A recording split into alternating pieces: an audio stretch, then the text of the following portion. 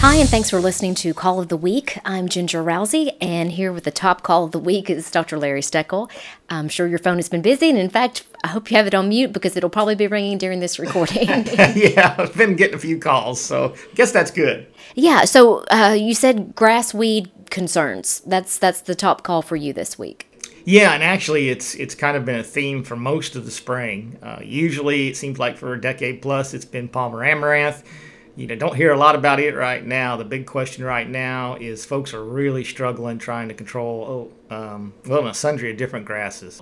Johnson grass is definitely one of them. The other big ones are goosegrass and then the barnyard grass complex. So, and that gets a little dicey on trying to tell them apart. So there's what's called jungle rice, which technically is awnless barnyard grass, and then just barnyard grass. So the way to tell those two apart are the barnyard grass has awns on it like we typically consider with wheat, and the awnless is just that. It doesn't have those awns, and you can only just now start to tell them apart because they're flowering out. Okay. But we've a couple years ago now we found that the awnless part of the barnyard grass in a lot of the more southwestern counties of Tennessee is glyphosate resistant. And also goosegrass is glyphosate resistant. And we got a little bit of Johnson grass that is as well. So all that is really being a problem trying to control it. So we've got a lot of spraying going on out there in the counties and also here at Jackson trying to address a lot of these questions. So what are you advising for these glyphosate-resistant grasses? What can producers do? Well, unfortunately, it's not a one-size-fits-all, Gotcha. So it kind of depends on species. So on Johnson grass, I think we're learning what we knew back in the 80s and 90s before the Xtend crops come out, and that is the FOPs, or Fusilade, Assure, are going to be a better fit trying to control those than Select. Most have been using the DIM type chemistry, so it'd be like Select, and that's been very, very common, the most used out there. And most folks are trying to address a lot of these escaped grasses that glyphosate's no longer doing a really good job with adding some clethodim to the tank. And that's not really been very helpful for Johnson grass. Okay. It seems to be escaping that.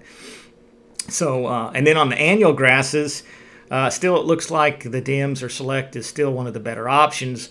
The problem is everybody's tank mixing in with Ingenia or XtendiMax. And it's been known for a long time, and we're seeing it again in our research, that when you add dicamba to these grass herbicides, you antagonize them. They just don't work as well.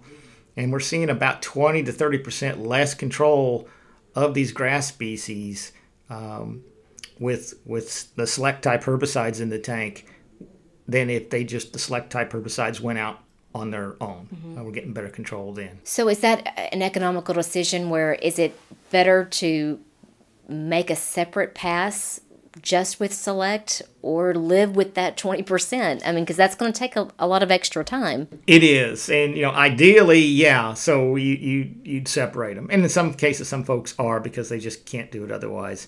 The other way around it is just to increase the rate. And I think, a lot of folks have been using like 4 ounces. This gets complex with these clethodims because there's a 1 pound clethodim, a 2, and a 3 being sold out there. So, but on the 3 pound clethodim, they might be wanting to go with 4 ounces. Or with a 2 pound, they might be wanting to go with 6. We really need to be up there 10 to 12 ounces of a 2 pound, which is the most commonly used, to get decent control tank mixed in with some of these dicamba products. Are you getting other questions about broadleaf species? Any pigweeds that you're getting a lot of calls about? Yeah, I've got calls on pigweeds just in the last week. People are just so scared of resistance developing again, and I've had calls on both dicamba and 2,4-D not controlling pigweeds in a few spots. We're going to go take a look at them. I hope it's just something other than resistance, which 99% of the time it is, but it's something we do have to basically run every year.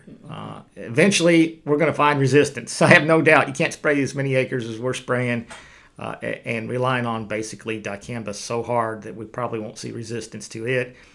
I'd be a little surprised if we find 2,4-D resistance just because we haven't sprayed much of it. It's just a selection pressure over a lot of acres, and we don't have a lot of acres of Enlist out there. Okay. So to recap your earlier comments, with the grass weed species, you're recommending making a separate pass with that grass herbicide. That would be the ideal thing. A lot of times they can't do it, so then just upping the rate of those. And then you also got to be mindful of the surfactants in there. So a lot of times, if you're just tank mixing it in with Roundup, a lot of folks rely on that Roundup surfactant. I don't know if that's as helpful as it needs to be. If you look at the Select label, it calls for crop oil. Well, there's a concern there too. So you put crop oil in with a Select product, and you want to add Dual in there for residual, and Ingenia or XtendiMax. That's a lot of herbicides in the tank, and on cotton there's a concern about burn. Mm-hmm. Well, if you add crop oil to it, you're going to see some burn. So you're going to need to watch the rate. We've done a bunch of spraying out back. It looks like 0.25% of a crop oil, is not been that bad as far as burn goes with those mixes. But it's a biological system. You get wet soil, real hot temperatures, you're going to see it get hotter. So you're going to have to watch it. But I would not use the 1% that you see in the recommendation out there. That's just too hot. All right. Anything else you want to add? Yeah, the big thing I think we've learned is, and of course this is all water under the bridge at this point, is don't let the grass come up from the get-go, because we're struggling controlling it from post. So relying on the pre's. I've actually had some farmers send me some pictures of where they used a pre this year trying to target grass, and boy, it's made a big difference. Mm-hmm. Good advice for next year. Exactly. All right. Thanks for being with us. I know you're busy, but we appreciate you taking time. Thank you all for listening to Call of the Week, and we'll talk next week.